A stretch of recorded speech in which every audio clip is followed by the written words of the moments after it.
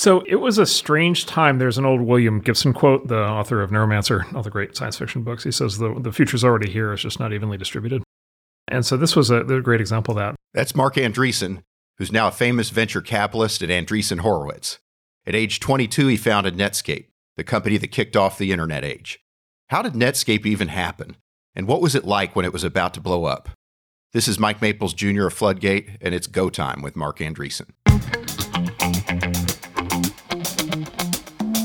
Welcome to Starting Greatness, a podcast dedicated to ambitious founders who want to go from nothing to awesome super fast.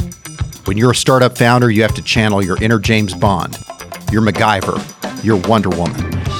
I'm going to help you win by curating the lessons of the super performers, but before they were successful.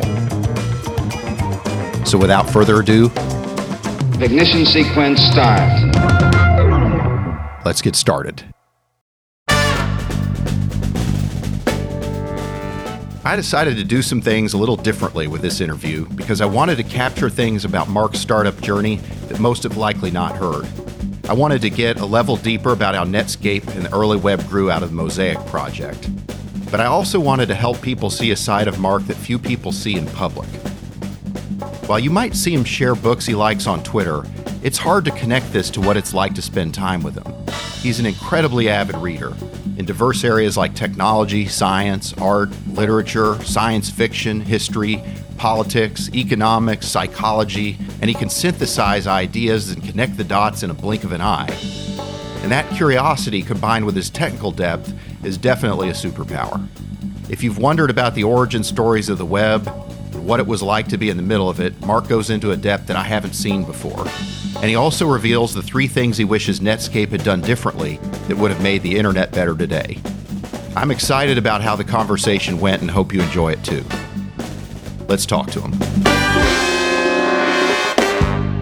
Marc Andreessen, welcome to the podcast. Hey, it's great to be here. So Marc, you've been involved with some pretty big wins. So why don't we just start out by asking you, what's your advice to people who want to build something great? So the first piece of advice is don't do it. It's impossible.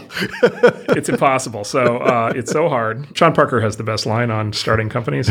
Starting a company is like chewing glass. Eventually you start to like the taste of your own blood.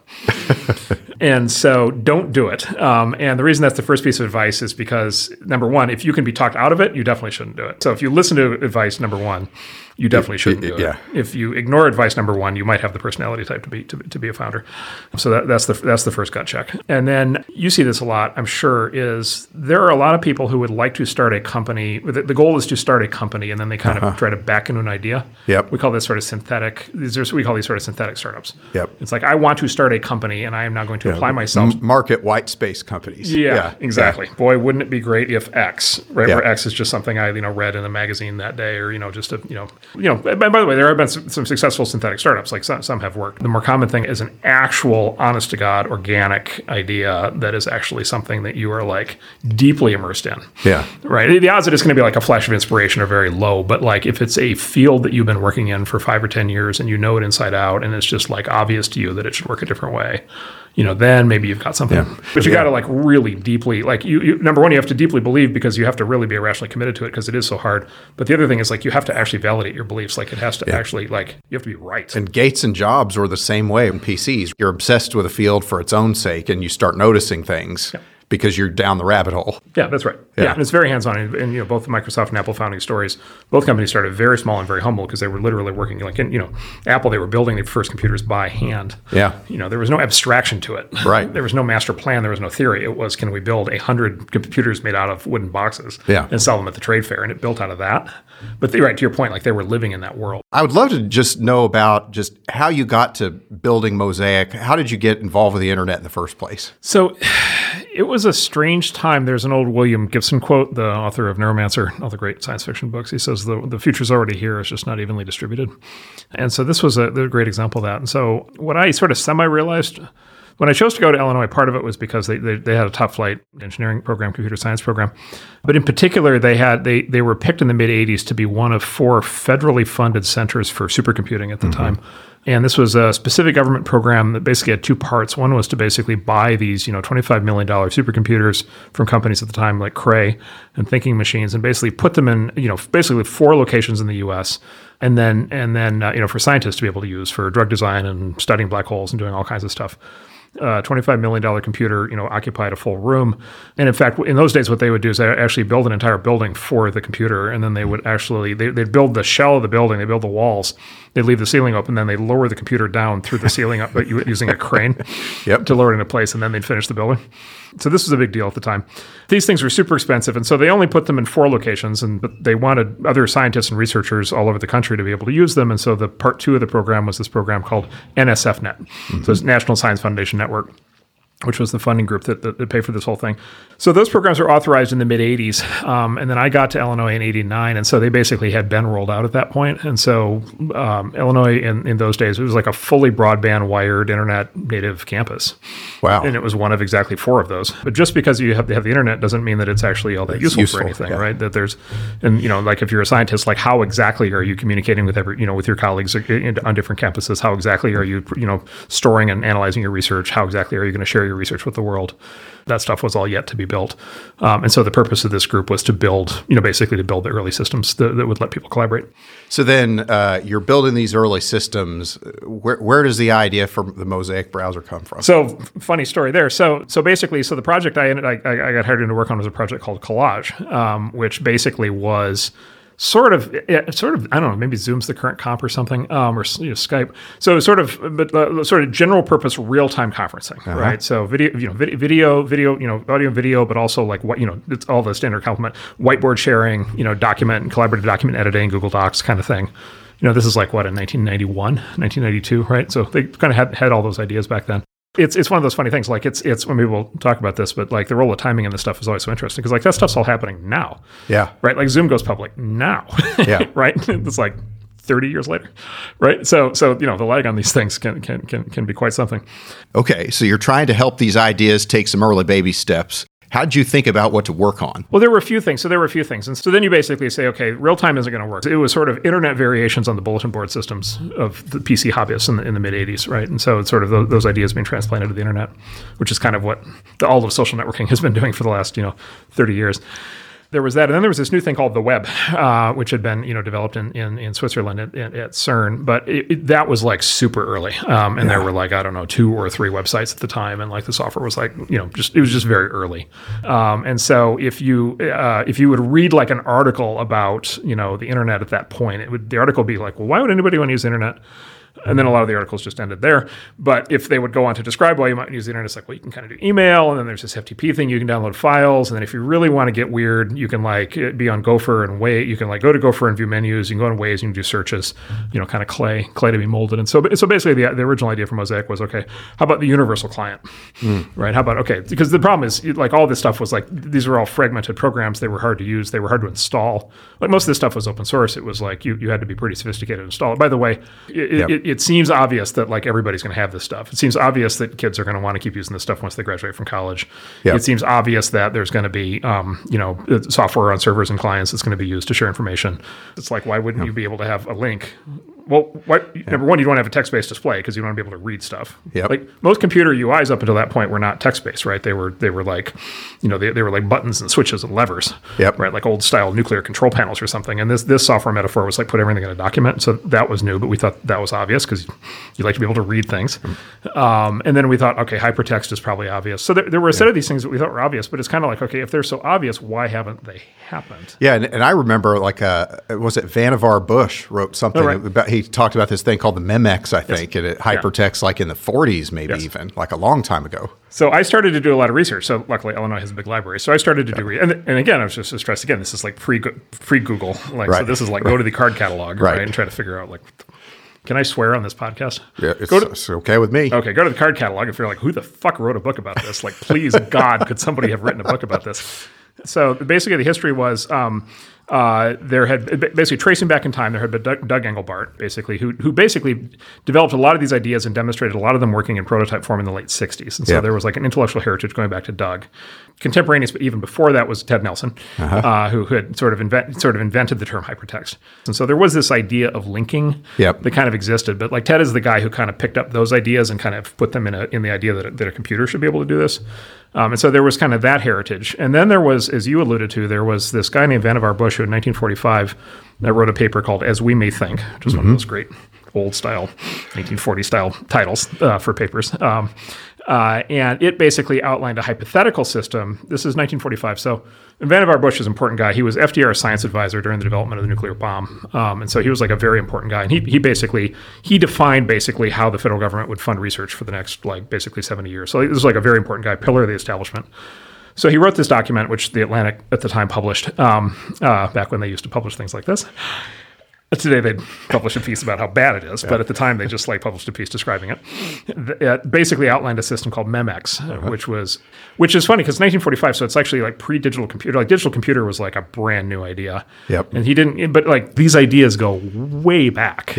They're fairly obvious fairly quickly, right? Because it's like, okay, that would be a good idea. It'd be a good idea to be able to store large amounts of information, retrieve it, share it, transmit it over long distances, search it. There we were sitting in like 1992 being like, okay. And so basically it's like, are we crazy, right? Is the rest of the world crazy, or is it just the right time? Yeah, and it's funny because it's to me, we both know this guy well, Balaji Srinivasan. One of the things I really like is his notion of this idea maze. I think Chris Dixon talks about it too. Right? To me, it's a way better way to come at the question because a lot of all of it will happen someday, right? And so the question is just what's the right time for it to happen? And the idea maze is kind of this technique for understanding all the attempts that have occurred in the past and kind of understanding why those ideas got blocked and now do they get unblocked all of a sudden. How do you decide what to build first and which ideas are worth pursuing? So what we needed to have was a network effect. We needed to have a flywheel kick in. We did the browser. We also did the web server at the same time. And then that web server actually now is Apache is the modern descendant of that web server over the last 25, 30 years. And what we needed was kind of a ping pong effect, right? Where what you want is the flywheel, where like more people reading with the browser leads to more people wanting to publish with the server. The more people who publish with the server, the more incentive there is to read, and then you get the flywheel effect. And so what we needed for that, the advantage we had is we basically had a hack.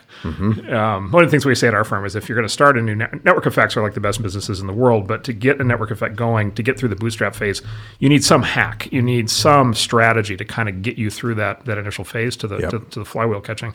And so our hack actually was the fact, well, the internet it was the sort of the NSF net, but the other hack actually was at the time internet news groups, and so we're actually the carrier. And so it turned out, and this is one of those kind of stroke of luck things. It just turned out there was latent demand. There were enough people on this thing. They weren't. So it kind of goes back to last. They weren't online at the same time, but they were online. And so there were enough people online. Where you could, there was a big incentive to be able to share, even to the small number of people who were there. And then there was a big incentive to consume if there was anything at all to read. And then this was like the prototypical early adopter crowd where they just like to try new things. And so there were a set of internet news groups that were kind of actively debating, discussing, all these kinds of topics. And so we were basically able to, just kind of use that as the carrier wave. One of the first blogs was a page I maintained. I wouldn't say it was the first one, not necessarily, but it was one of the first ones. So we had what was called the What's New page. And the What's New page, I would update it every, you didn't get into work and update it every morning, or say when I got into work late in the afternoon, as the case might be. Probably started out as just everything that's there. No, it's literally every new website, right? And it was literally like I would just get emailed, like, okay, I launched a new website that's got the menu of my favorite Indian restaurant in Cardiff. I've got a new website that has lyrics for the REM songs, right? It was just like random stuff like that. A lot of it was just people experimenting, and so it was literally, and it started out being like one a day. I was like, okay. And then it started being 2 a day. And then it started being 3 a day. And then it went to 5 and 10, 20, 30 a day. And so you could kind of, there were 2 ways to see the flywheel. One was the incoming email. There were 2 incoming email boxes where you could see the flywheel kick in. One was entries for the What's New page, because the What's New page was the main distribution method. It was the main way people were finding out about new web pages, right? Because this is pre-Google and everything else, pre-Yahoo. But the other email was customer support email for the browser, which was the thing. the thing The that ones almost, you didn't want to get. The thing that almost killed me. Okay. Was providing customer support for the entire internet. But that's another part of the story later on. So basically, literally what happened was, this whole thing started taking off. The more and more people at Illinois started working on this. The team size started to expand.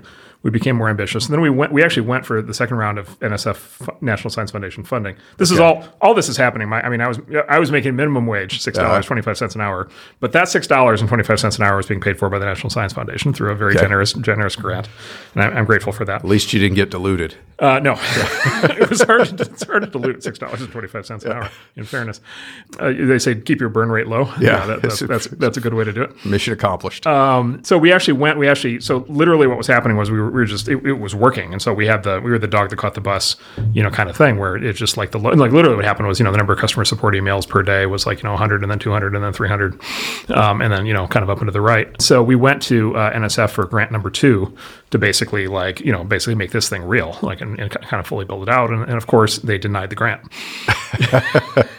Right. Well, we don't want to pay money to take all these support emails. Yeah, exactly. Which is literally, and what at the time I was like, well, that's it's kind of they have a thing that's working and they're shutting off the money. Okay, that seems kind of dumb.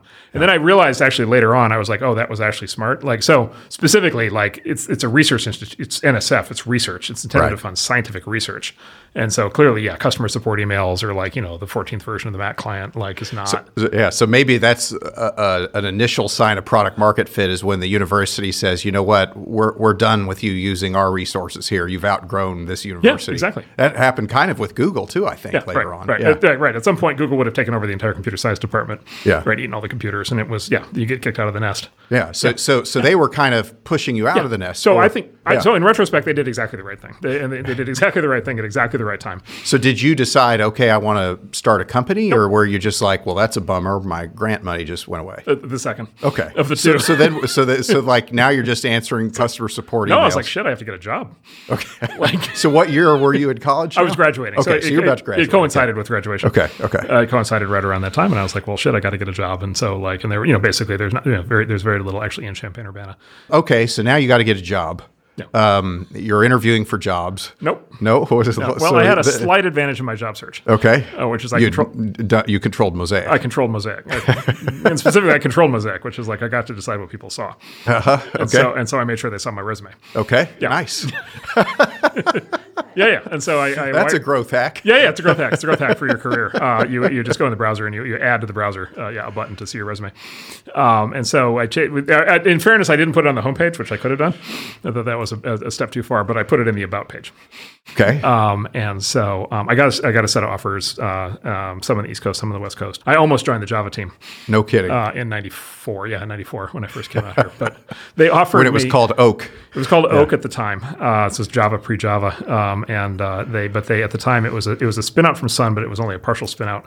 And so they offered me something called phantom stock options. So but it's also funny because all of us were thinking about, okay, there's going to be this network-centric future, but most people were framing it in yesterday's metaphor. They were talking about the digital superhighway. Yeah, that's right. And so as a result, people thought the center of gravity is going to be like set-top boxes and video game consoles. And I don't know if others had this reaction, but when I first saw the Mosaic browser, it was instant ignition. This is how it's going to play out, right? I just immediately knew the way we've been thinking about this is wrong. It's not going to happen on these set-top boxes. It may someday, but the browser is going to happen right here, right now. There was just no doubt in my mind. Right? Well, no. So what I would nominate on the point that you made, I think the point you made is an important point that we see all the time in our day job, and we see it all the time today, which is I nominate two kind of dynamics to that. So top down versus bottoms up.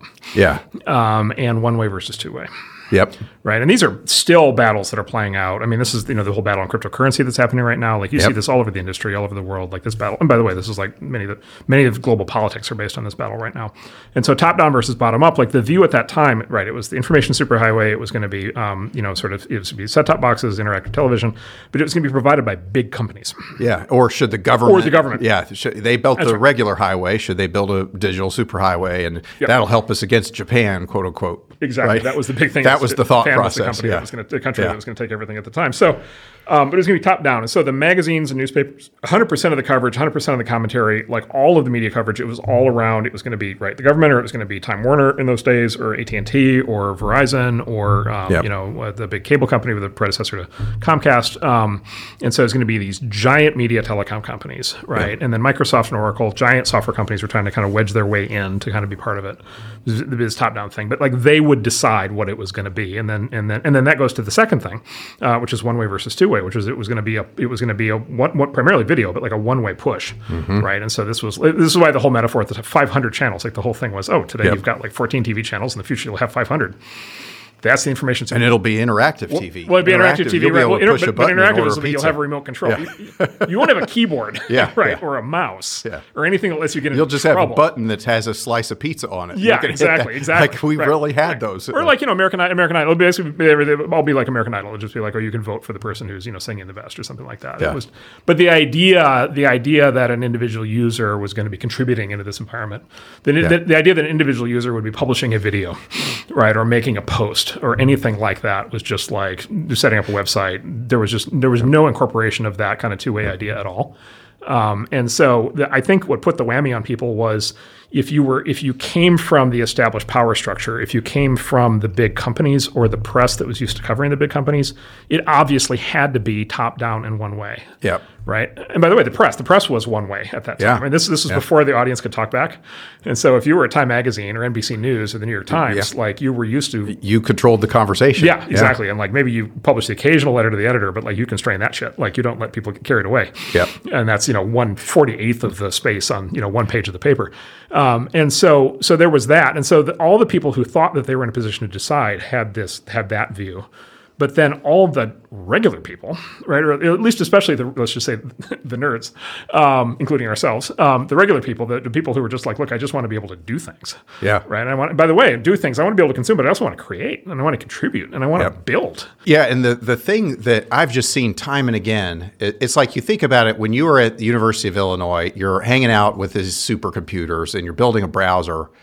It's almost like the world was thinking in Cartesian coordinates and you were raised only thinking polar coordinates, right? And so like your mind was prepared to receive the insight because like you said, you were living in the future. You may not have even known it at the time that you were living in the future, but and like so much of entrepreneurship I've found is it's like noticing. You're living in the future and you notice something and you solve your own problem. And you're not necessarily trying to get rich at the time. You're just like, I'm working on cool stuff, and to do more cool stuff, I got to build this thing. So what I found with myself, and what I found with the other founders who are like what you're describing is, it's just obvious. Like it's just like, oh, obviously this should be this way. But then there's like cognitive dissonance, which is like, if it's so obvious, why hasn't everybody figured this out yet? Yeah. Now, most of the time when people come to that conclusion, they're just wrong. They're just wrong or insane. Yeah. Right? Right. They have a vision, but it's like a hallucination vision. Exactly. But every once in a while, you've got somebody who really does decode something. And I think to your point on kind of the preconditions for it, some of it is you get to see the early kind of pings. I was talking about like they're pings from the future is the way like you can see these things actually running today. And so you get in a position where you can see something like that. So that's part of it. But the other thing that happens is you get to operate. It's the people who get to operate with the new assumptions. Right. Yeah. And like when you're your age starting Netscape, you don't have to translate, right? Like people who lived in Cartesian coordinates, they have to translate to go to polar, right? And so people who lived in the world of tops down, one way, digital superhighway, interactive TV, they had to translate that to what you were already doing, but to you it's just obvious, right? It's like there wasn't anything for you to unlearn. Yeah. And then on top of that, I had no power, right? And so like, I was not the CEO of AT&T. Like I couldn't do any of the stuff that all these fancy people could do. I didn't have any like that level of control. And so like anything that I was going to do was going to have to be bottoms up. Yeah. It was going to have to be two-way, like, kind of by definition. If it wasn't two-way, I'd be blocked out. So then speaking of powerful people, how did you find Jim Clark, or how did you guys connect? And this is where I got really lucky. So Jim Clark, kind of quick recap. Jim Clark at that time, Jim Clark had been the founder and original CEO of Silicon Graphics, which was at the time, the company, as you said, you were there. It was the company at the time is probably most analogous today to, some combination of, Google and I mean, it was like it was the company. It was the company that all the smart. It was like if you were a smart person in the computer industry, it was the company you either worked for or wanted to work for. Yep. It was like the brain center of the industry. And this was when they really drove computer graphics to be what they are today. Yeah, a total gee whiz company, right? Yeah. Best graphics engineers in the world, best networking engineers in the world because you have to push the pixels over network. I mean, it was just an incredible place to be. Fortunately for me, Jim had a problem. And the problem was Jim had grown very dissatisfied with the state of affairs at Silicon Graphics at the time. He got frustrated by a number of things. He left the company. He decided to start his second company. But he had a very specific problem, which was that he had a non-solicit at SGI. So he had spent the previous 15 years hiring all the smartest people he knew in the world into SGI, and now he couldn't take them with him. Yep. And so he literally had what's they call a warm meat problem, as in he didn't have any bodies to work on to work with him. And so he literally went out to a whole bunch of people in the industry who he knew, who weren't at SGI, and he talked to them about maybe you want to start something or work on something. And then he met me through a guy he worked with at SGI who I didn't know but who knew about me. He was actually one of the guys at SGI who actually was responsible for all the demos. Yeah, they were a famous demo company. Oh yeah, that's how we sold our computers. Yeah, and so the guy who ran I think it was designed the demos or built the demos for for the briefing center. Basically was like up on all the leading edge stuff because he was the demo guy, and so he basically knew about all this stuff.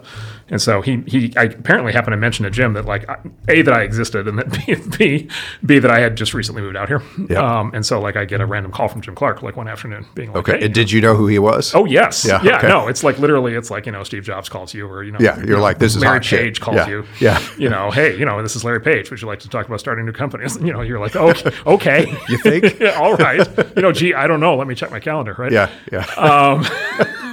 So I'm like, basically, sure, name the time and place. And so did you guys get on pretty well in the early days? Yeah, so a couple of things happened. So one is, to my enormous shock, the other people he was talking to were too risk averse, and they didn't. And I should also, this was during a very sort of down period in Silicon Valley. Yeah. This was not an exciting time. Yep. This was like 93, 94. So there had been a really big recession, and a lot of companies had failed. And so there were a lot of people who just like wanted a job. Yep. But he did not get as nearly a positive response as I would have imagined. Yeah. From a lot of people who had like actual, had careers, let's say. And so through process of elimination, in part, I think it came down to me.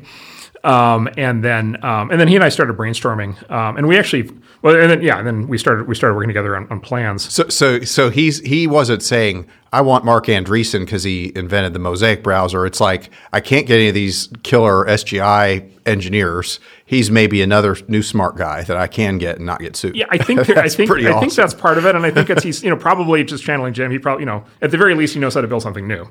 Yeah, which not everybody does, and so at least he's done it once before. But the reason why the Netscape idea was not obvious is because even after all of that, it still wasn't obvious that the internet would be a business, right? And part of that was it wasn't a business. Like nobody had made it into a business. Yeah.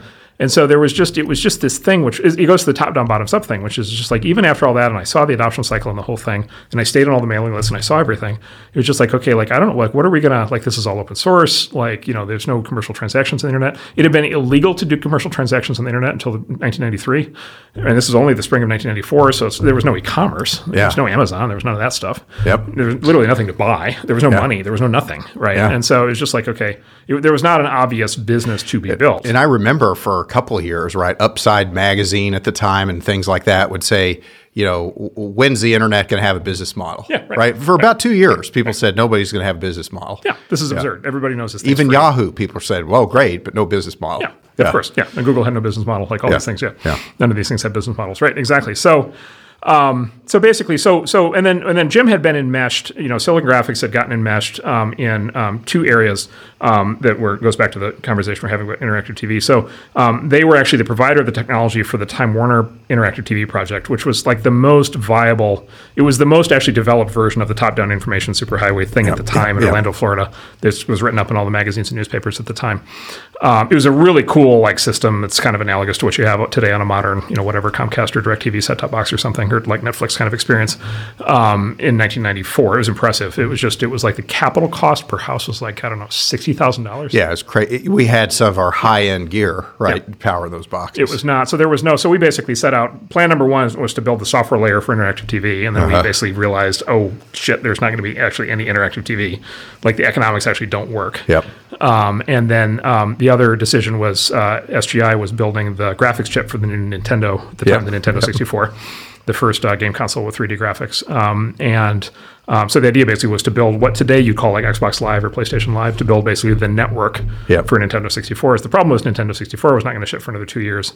So literally we got to the point where they're like, okay, those two plans don't work. And then it was literally like, what are we going to do? Process of elimination. Okay, so if top-down interactive TV isn't going to work and interactive gaming at that point wasn't going to work, then what's left? Yeah. What's left is the internet, right? And so it's like, okay, process of elimination, this thing that nobody's taking seriously, that nobody thinks can be a business, that breaks all the rules, that's bottoms up, that's organic. By the way, messy and hackers and crime. And you probably don't even think it's a business yet. No. Yeah. Well, now I have no actual business experience at that point, so I have no basis to evaluate anything in business. But however, it seemed like a stretch. But like, if it's the only thing, then it's going to win.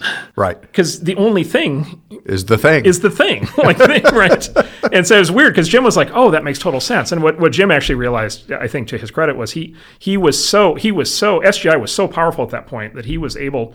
He was in that top-down world, and I think he would say, like, he was so fully in it and of it that he thought that was how the world was going to work, and he was doing his best to make it work that way when he did SGI. But then he's got such amazing sort of mental flexibility, which is extraordinarily rare to have somebody who's this flexible in their thought process, where he was just like, when he got into this new context, he was kind of just shedding assumptions. He was able to replant himself into a true startup context and able to shed all those assumptions and say, okay, from a standing start, what would you do? And come to a completely different set of conclusions. Yeah. So then you decide to start this thing, right? And you raise money from. Well, he seed funds it at first. He's probably already been seed funding just your little vision quest. No. Okay.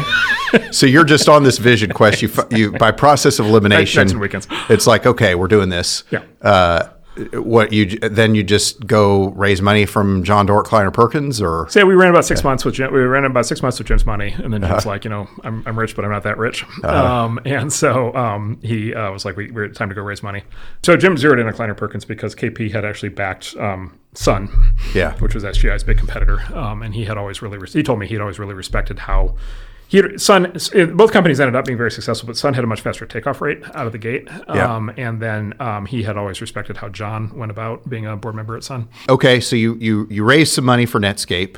Not sure if it's a business yet, but hey, let's go for it. And this must be around the time when Mosaic is starting to see even bigger lift, right? Because I seem to remember like the summer of '94. Yeah. It was starting to really become a thing. So it was snowball. It was a snowball rolling down the hill, picking up speed. And it was starting to mainstream. And so you were starting to get the first signs of consumers actually coming on the thing, just normal people. Okay. Which was like a big deal at the time. You're starting to have companies launch websites. So it was around that time. I think it was around that time that AT&T ran the first internet ad. Yep. On at the time, and because Wired had created a website and they ran the first internet ad on the first. The reason we have all these banner ads is because the first ad was a banner ad for AT&T on the Wired.com. When did you switch from Mosaic to Netscape? Mosaic had been the name of the project at Illinois.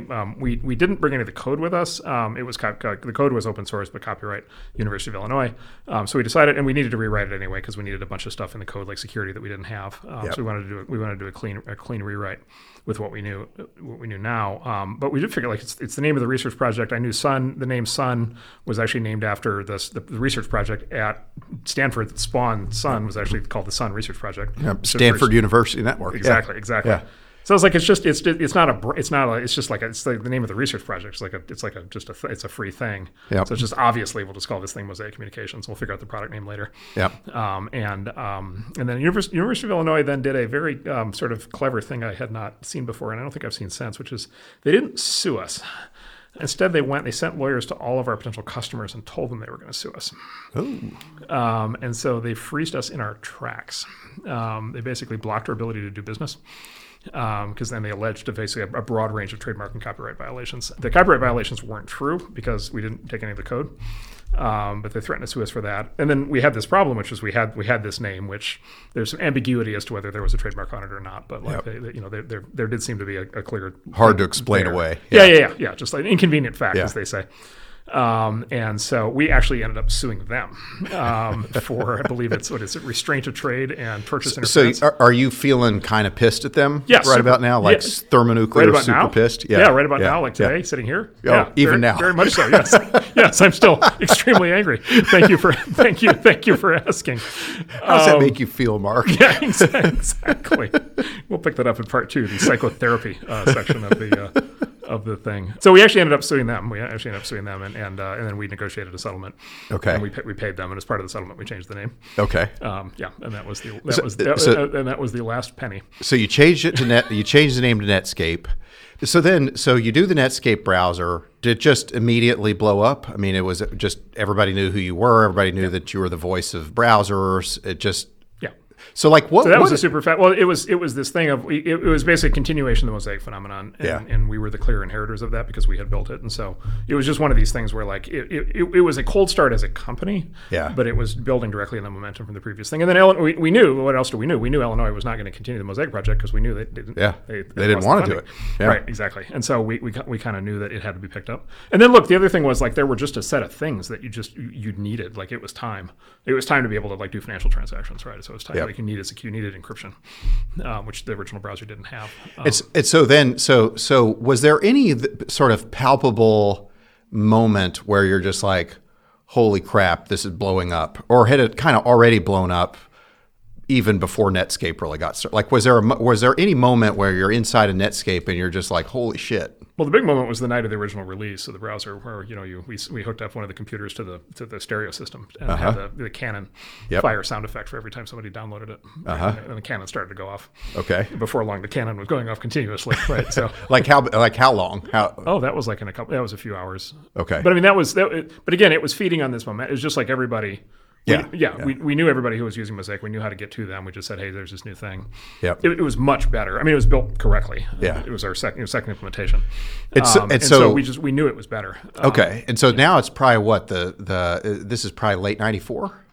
Okay, and so and if I remember, you went public like in early '95.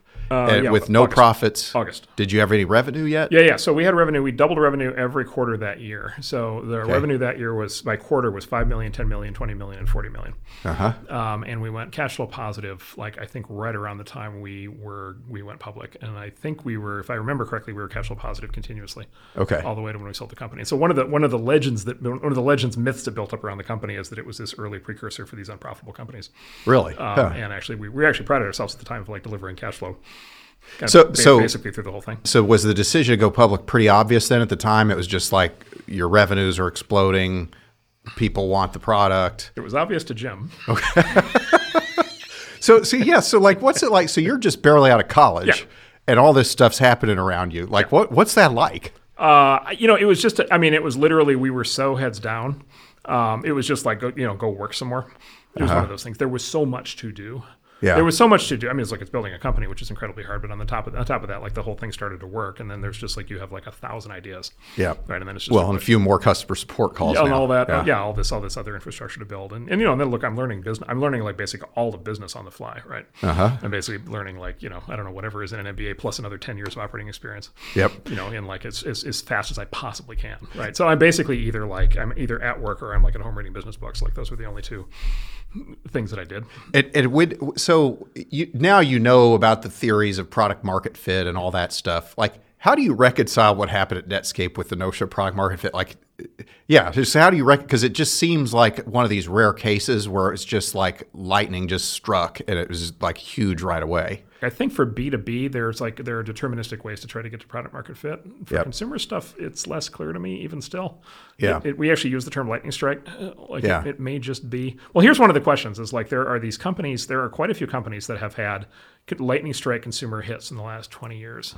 And that led to the creation of like very interesting companies. And there's probably, I don't know, in the US alone, 50 or 100 or 150 of those, right? Yeah. How many of those ever had another one? Yeah, very few. In the same company. Yeah. That they didn't have to go acquire from outside. Yeah. And I think it's Apple? maybe 0. Now people talk about the internet as being easy for hackers to get to, fundamentally insecure as an architecture, or needs to be rethought in some ways. Knowing what you know now, are there things that you think you could have done or that Netscape could have done that may have made it play out a little differently?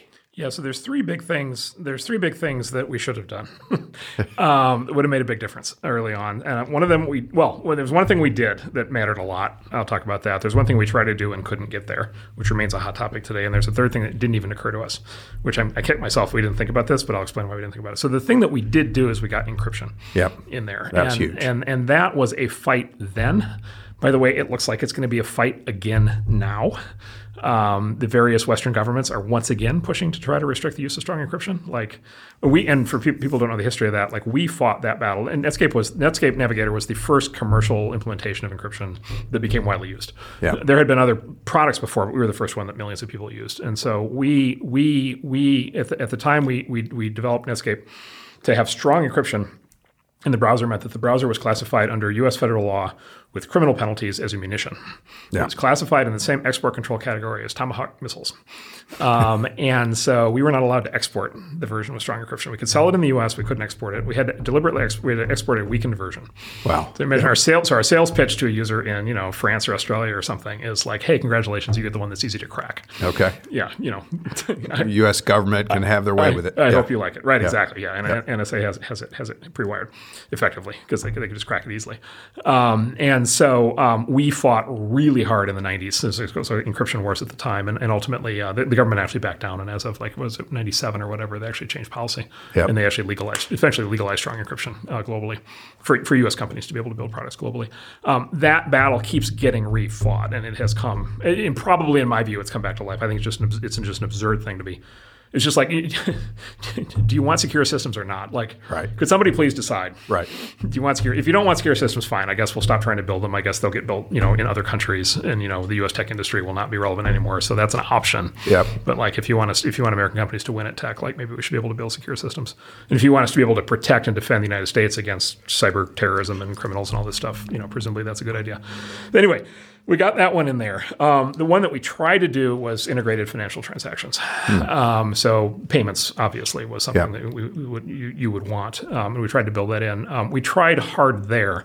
The problem there is, obviously money, payments, transactions that have been historically highly regulated. Right. And so we made arguably the mistake in that case of asking for permission, which is we went to the banks and the credit card companies. Should have let the pirates go crazy. Probably. The problem was we didn't have the technology yet. We didn't have Bitcoin. We didn't have cryptocurrency. This was pre-cryptocurrency. Yeah. And so had we let the pirates go crazy, we would have had to just implement a system that just let you transfer money with no permission. Yeah. And probably we would have gotten nuked for that. That would have even been worse than the encryption. Yeah, debacle. PayPal figured out a way to bootstrap a system, a few years later, but they almost died. They came close to dying. Yeah.